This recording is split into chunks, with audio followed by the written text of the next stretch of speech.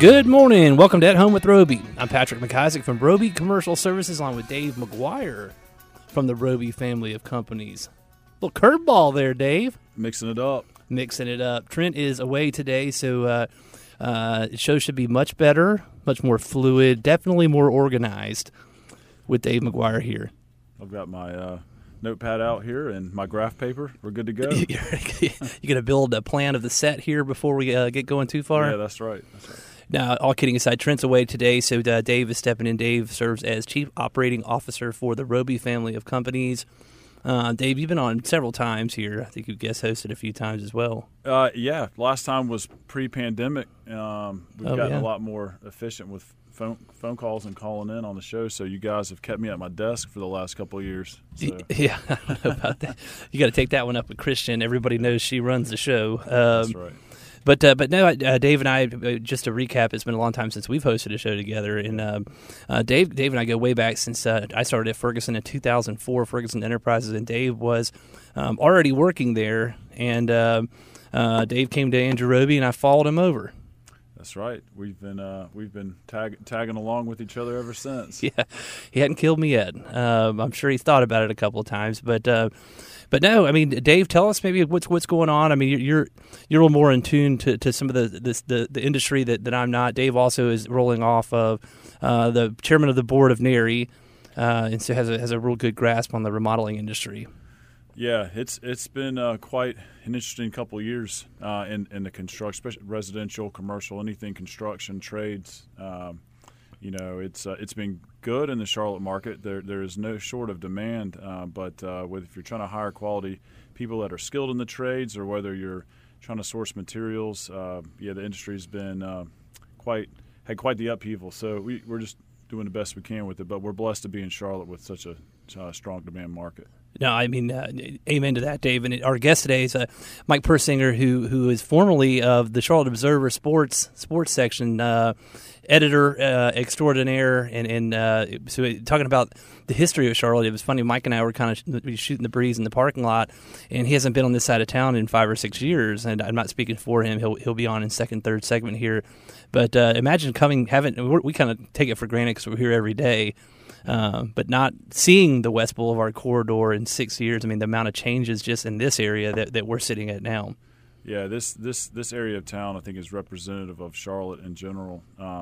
Just the growth and the beautification of the city and rehabbing older buildings that Charlotte has not always had the best reputation for. But we're seeing that happen these days. And this corridor, West Moorhead, Wilkinson, it's looking awesome. Yeah, I mean, what a change. I mean, I kind of jokingly tell this story to people. When I first probably my first experience on the West Boulevard corridor would have been about my first week at Roby in 2010, and Dave was giving me the tour of what was going to be the Roby Services office, and the portion that he was giving the tour of had not been upfit yet. And I think you probably told me that you were going to upfit it, but I don't remember hearing it. And so we walk into this room that had gas cans and lawnmowers, and it looked like a storage shed for a construction company. No heating and cooling. And Dave was like, "Hey, your desk is going to be over there." And then he took a phone call and walked out in the warehouse. I was like, "Oh my gosh! I've heard of grassroots before, but goodness gracious!" Hey, we wanted to make sure you earned your position. But it all worked out well, of course. But I mean, even then, it's just crazy to think about the change that we've had on this side of the city. Yeah, it's nice to see. Yeah, it's we love this area, and I think it's just going to continue to develop. Yeah, I mean, it looks like Legion. We've had Phil Bushy on the show a few weeks ago. Looks like they're about to open the nice brewery across the street here from the Andrew Roby office and across from WBT, which will just only enhance this area. Yeah, there's apartments going up. The Legion Brewing is going to be a big draw. It's kind of nice. It's across the street from the office. I think it's nice. It might not be nice. Yeah. I think I know my wife will know where I'm at if I'm not coming home. But anyway, it's great, and we're seeing that. And if you're a business owner looking to have a business, whether you're in retail or a restaurant or whatever it may be, it's a hopping area. I think we're going to continue to see people move in. No, I completely agree. Before we bring Mike on, Mike, again, formerly of the Charlotte Observer and now a Service Titan, Let's talk about old Charlotte sports. You grew up here. You are a Charlottean, which is like a unicorn these days. 1983 we moved. 1982 we moved to Charlotte. I was 4 years old. Yeah. I was born in 82. That makes you, All right, we're good. What is your favorite, if you could pick one? I know it's probably tough. Like, what's your most favorite Charlotte memory, sports-wise? Sports-wise, wow. I mean, the Panthers going to the Super Bowls those 2 times was a big deal. But I'll be honest with you, I'm an old-school Charlotte guy. The Charlotte Hornets, George Sinn and that crowd, the 1998, the excitement that came with that inaugural team, and just the everything to do about going to those games, the traffic jams going all the way out to South Boulevard and past, almost a Park Road on game nights. It was pretty special when the Hornets won that first series and in the playoffs, and Zoe hit that fallback jumper. I guess was that against the Celtics maybe. It was special, and I think that's even the Super Bowls and all that. You just couldn't beat that euphoria in the city back then. It was pretty special. Yeah, I would love to learn more about that because I was not here during that time. I moved to Charlotte after school in 2004. But everybody, you talk to any old Charlottean, and that's the memory. I mean, the basically the intensity and energy that the Hornets brought to the city was second to none. Yeah, Charlotte was different back then. I mean, we didn't have the Panthers. ACC basketball was huge, but you just didn't. It was our first kind of coming out as a major city. We were kind of like the little train that could, and seeing all that come together and having LJ and Zoe and Muggsy and that crew, it was cool, and that's what everybody talked about. So that's awesome. That's awesome. We'll hold that thought. We're going to go to break. When we come back, we'll have Mike Persinger, now with Service Titan, talk a little old Charlotte history as well. We'll be right back.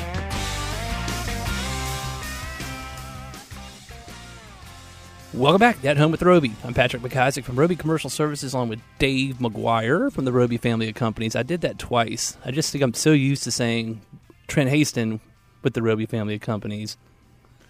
Yeah, you have his larger, balder, older brother. Yeah.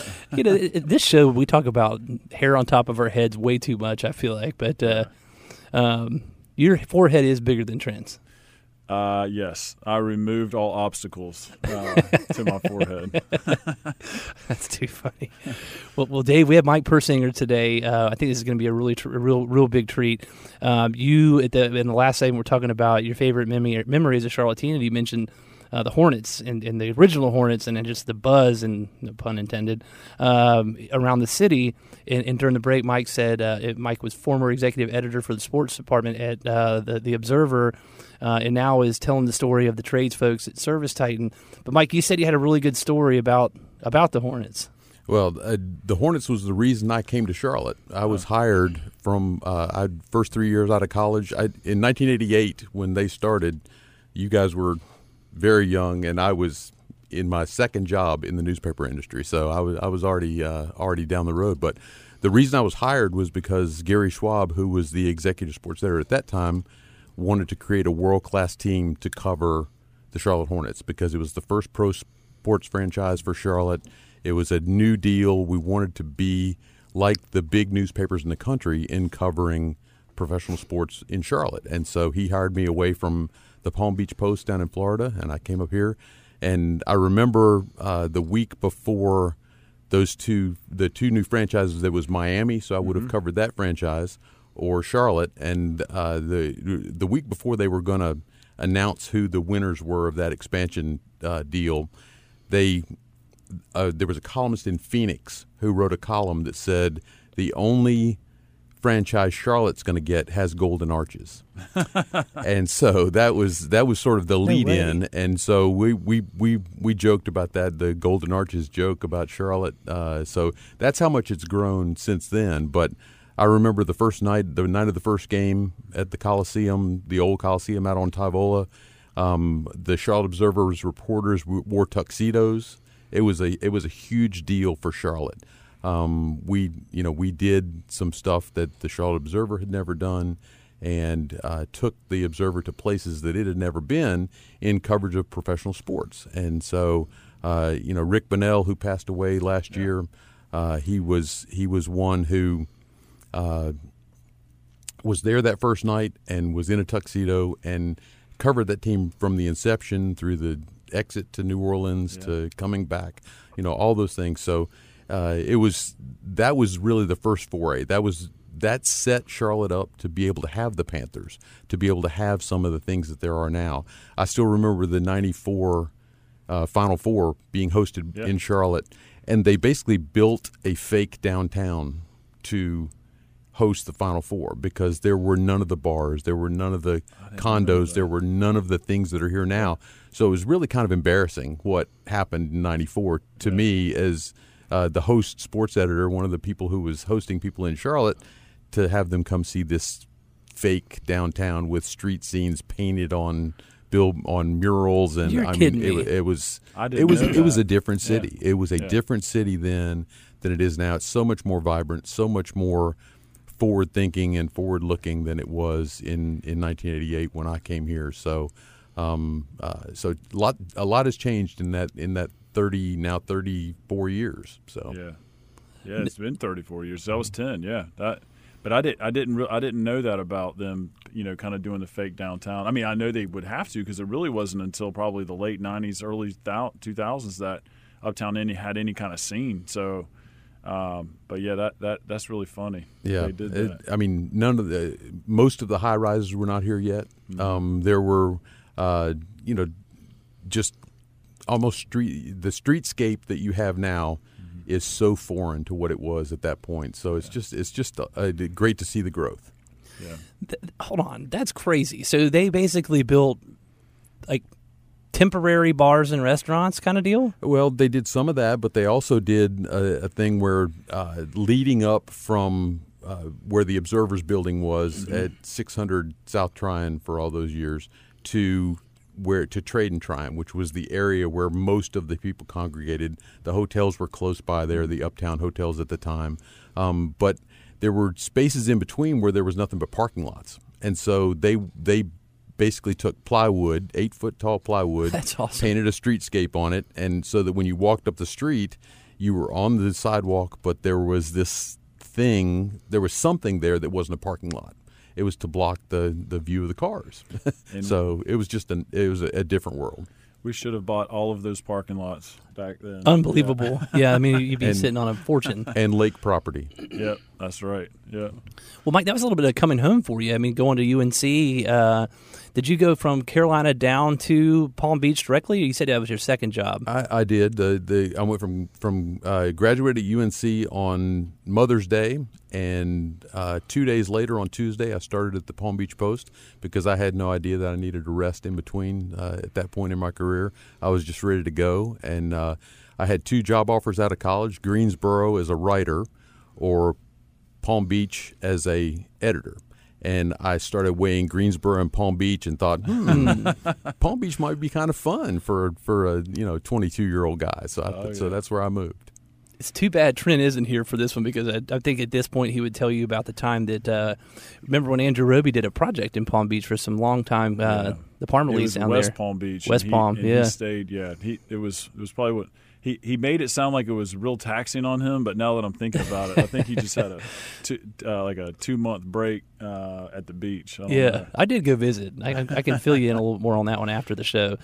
Well, Mike, I mean, you did doing what you did in this city. I mean, the amount of growth, we've alluded to that, and the 94 NCAA tournament Final Four. What other memories kind of stick to your mind that of the growth of the sports side of the Charlotte city?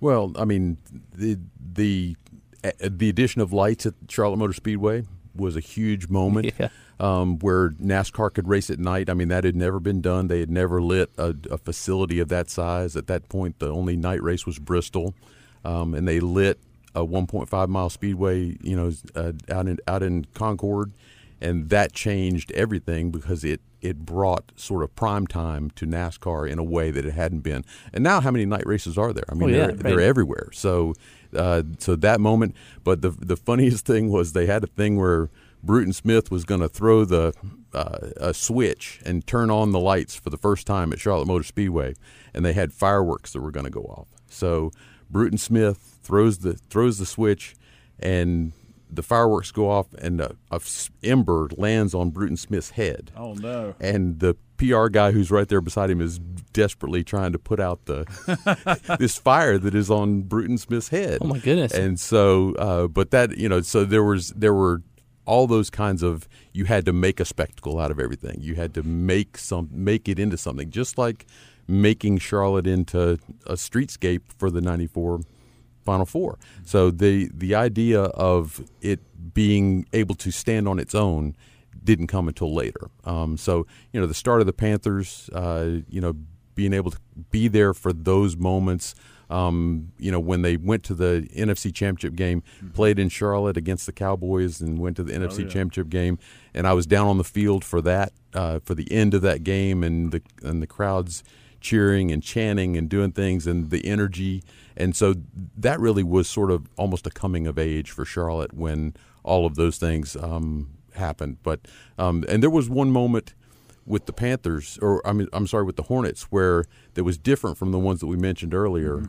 December 23rd, 1988 was the moment those traffic jams you spoke of in the first segment, that's when those started. And that story of them beating the Bulls and Michael Jordan that night, and that's what made the Hornets cool. Okay. And so they became cool on a Kurt Rambis tip-in at the buzzer to beat Michael Jordan and the Bulls. And that was a real new level. And it started that streak of, I think it reached 900 straight sellouts. It was a lot. I don't know that it's ever been beaten before by another team. I wouldn't know, but it was how many years? It was years. They led the NBA. Yeah.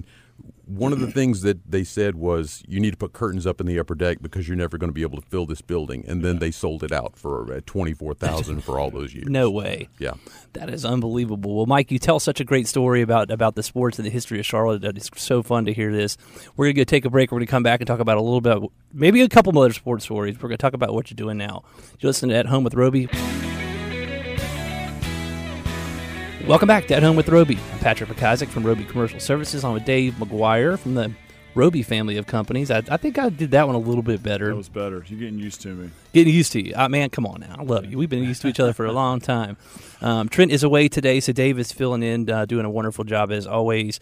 We have Mike Persinger here of Service Titan now, but before we were talking about his previous life with the Charlotte Observer. Went down some crazy stories that I have never heard about old Charlotte sports, primarily the Hornets and then the Panthers and some NASCAR. But during the break, Dave, you and Mike started talking about the Ray Caruth deal and sort of how that story started, evolved, and where it is now. And, I was just kind of fascinated listening to you guys talk. You had asked Mike if that story won a Pulitzer.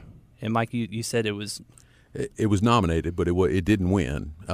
It's hard to win a Pulitzer. That's one of the things that in my career I never got to do, is win a Pulitzer for something that I had edited. But that was as close as we've come. Yeah, and Scott had it was a series, right? So you had the initial story, and then Scott followed up over the years with Chancellor Lee Adams and his grandmother, Sandra Adams, that took care of him. And it was maybe a year or two ago was the last story. Scott Fowler followed this story from basically the beginning. He was around when the shooting occurred. Tragic what Ray Caruth lined up, and he followed that story with Sandra, with Chancellor, up through. Didn't expect him to live past weeks, and then as he turned 16, as he turned 18, as he turned 21, Scott stayed with that story throughout. And then when Ray was released from prison, he was the last installment of that. And we went back and told it in a way that we hadn't told it before. We went, we interviewed, we did jailhouse interviews with the shooter. We did more interviews with Sandra and with Chancellor, who has grown, to be able to communicate in some over the years. We did interviews with his defense lawyer. We did interviews with the judge. The judge at that point has passed away, but the district attorney we interviewed. So we went just to a depth that you can't do, and to really understand any issue, you have to look at a bunch of different sides of it, and to understand this story. It is a very sad story because Ray Carruth wanted his unborn son dead. I mean, there's just no way around being that blunt about it. But the way Saundra has raised Chancellor Lee in the absence of a father and mother, a traditional father and mother, is really inspirational, because she allowed him to be as normal as he could be with the developmental difficulties that he had. So, we wanted to make sure that we told that story and were true to who Chancellor is and true to who Saundra is, because her forgiveness really, I think, inspired people to understand that no matter what happens to you in your life, you can overcome it, and you can forgive people who have brought you pain. And so, that story resonated on so many levels that's what we wanted to do, is to bring it to a place where it resonated on so many levels. It's out in a podcast. It's out in print. We've done so many things with that story because it is so inspirational, and so there's so much good there from a very terrible beginning.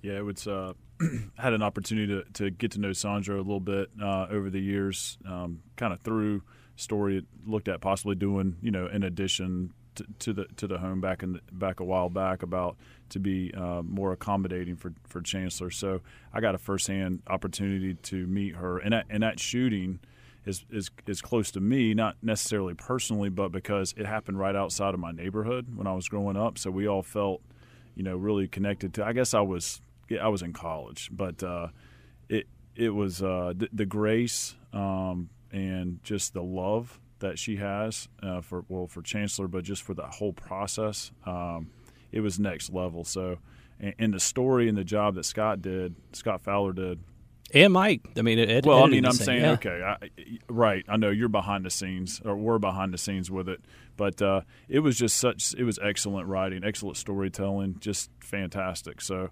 It probably should have won a Pulitzer, but if not, it was just wonderful, editing and writing. And stories like that are what you live for. I mean, there are only so many stories that have as many facets and are as deep as that one. So, I've always told writers over the years, when you get material that's that good, that's when you want to edit the most, not the least. Right. I wanted to challenge Scott on that story to go beyond what he thought was possible, and he challenged me as an editor to go beyond what I was capable of doing. So that's the thing, is there's inspiration on the writing side of that when you get a story that's that great. Yeah. So cool. Well, nice. To change gears a little bit, Mike, I mean, your ability to tell stories and the way you communicate and you give the descriptive details is obviously, you can tell that you're a storyteller at heart. But now you're telling a different story, and a story that's extremely important to Dave and I in our industry. And, we've been screaming from the top of the mountains how cool it is to be in the trades, and how the opportunities are in the trades, and all the things that you can do by being a tradesperson. And you are now with, in my opinion, the most progressive trades company in our business, which is Service Titan. Anybody who's in our industry at this point probably knows who Service Titan is. If you haven't, you might have seen them in Forbes magazine, where they did a 3 or 4 page article on the founders. There's just so much going on, but now you're getting to tell the story that we think's maybe even cooler than the Hornets, Dave. I don't know. And that's the story of the trades and what's going on in the progression in our industry. Talk a little bit about your new gig. Yeah, when I left the Observer, the newspaper industry was shrinking over time. I just decided that it was time for me to do something different. I couldn't do the job that I had done in the way I had done it for 30 years, and so absent that ability, I wanted to do something different, and I wanted to do something that made a difference. I mean, coming from a journalism background, making a difference in people's lives is a big deal to me. I don't want to do something just to get a paycheck. I want to have the ability to make some change for people as we go through it. So, Service Titan, I got hired on with Service Titan. My title is Senior Content Editor. We didn't have a content division until the beginning of 2020. And a friend of mine, actually someone I hired at the Charlotte Observer in 1995, hired me in 2020 at Service Titan to tell stories. And, my title is Senior Content Editor, but when I describe what I do, I'm Service Titan's storyteller, and the storyteller of the trades in a lot of ways, because what I get to do is talk to contractors around the country who are using our software and sometimes who are not using our software about their businesses.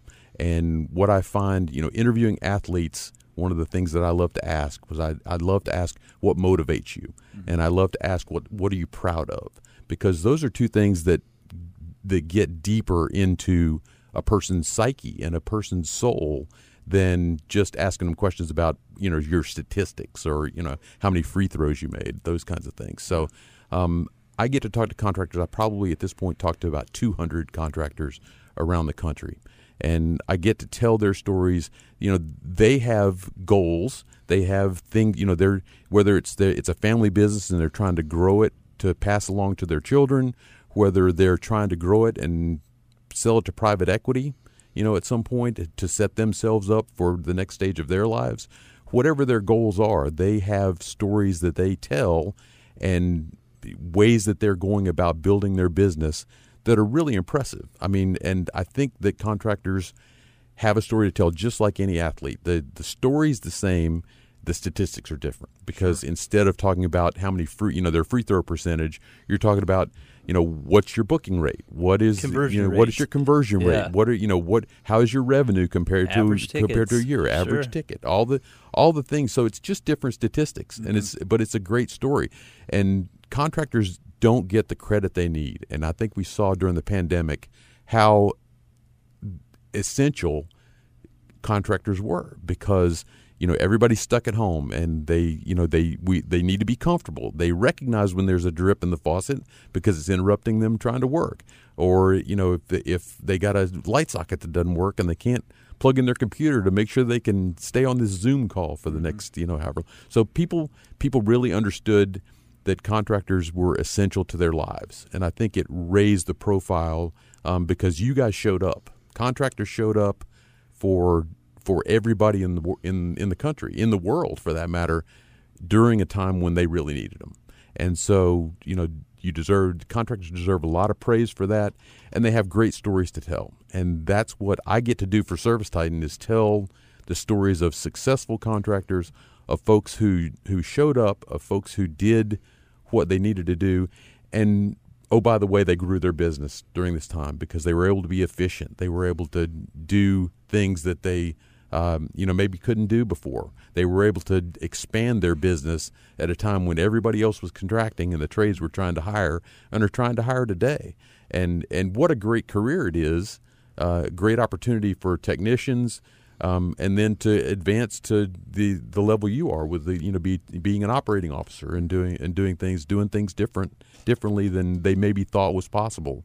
Doesn't take a college degree, doesn't take so there are so many brilliant contractors and so many contractors whose stories have inspired me in the same way that Sandra Adams did because they care deeply about something and they're working to make the world better. So, Mike, that's wonderful. Will you stick around for the fourth segment? Absolutely. You're listening to At Home with Roby. Welcome back to At Home with Roby. I'm Patrick Prakazik from Roby Commercial Services, along with Dave McGuire from the Andrew Roby and Roby family of companies. Yep, throw them all in there. Roby Realty. You got a lot on your plate, don't you? Got the mountain office, mountains, Boone area. Yeah, we don't talk about that enough, do we? Mm-hmm. And we have Mike Persinger here that just blew us away with his love for the trades in our industry, which is awesome to see. I love it when I see somebody that is as smart and intelligent as Mike is. It came from outside the trades, covering, arguably the most glamorous industry in our society, professional and college and sports in general. And then now he's into covering the trades as Service Titan's professional storyteller, senior content editor. Senior content editor. Senior content editor. But just to see his passion about what's going on with the trades gets me excited because Dave, we talk about this all the time and all the different things that we do about how important it is and how my thing is people the trades aren't viewed as being quote unquote cool. But guys like Mike and Service Titan and what they're doing is bringing this new exposure to the industry that is unbelievable. And so hopefully this, what was uncool can be really cool. And if you were with us at Pantheon, Mike was there, I was there. It's a conference Service Titan put on in Los Angeles last week. It's pretty daggum cool. Mike, we were talking a little bit on the break here. Talk a little bit about the founders of Service Titan. You could probably tell the story better than I, but their reason for creating the company and a little bit of the vision that they have going forward. Well, let's not forget, too, I don't know that we've actually covered what Service Titan is. It's Mike maybe can just do the brief overview of that and then tell that story about the owners. Sure. And actually the two are really tied together. Ara Medesian and Vahe Kuzoyan are the two founders of Service Titan. They met at a ski trip in college, and one of them was going to Southern Cal, one of them was going to Stanford, and they met on a ski trip for Armenian students. Both are of Armenian descent, and both had come to the United States. Their fathers had come here, and their fathers had both started companies in the trades. And as they were growing up, they watched their fathers struggle. They'd work all day in the field, be in the truck all day, serving customers. Come home, they'd have to do a dispatch board. They'd have to do invoices. They'd have to do estimates. All this stuff on paper that they weren't able to do. So that took time away from their families. And really, the trades is an area where software and technology for so long left the industry behind. We just got rid of flip phones like last week.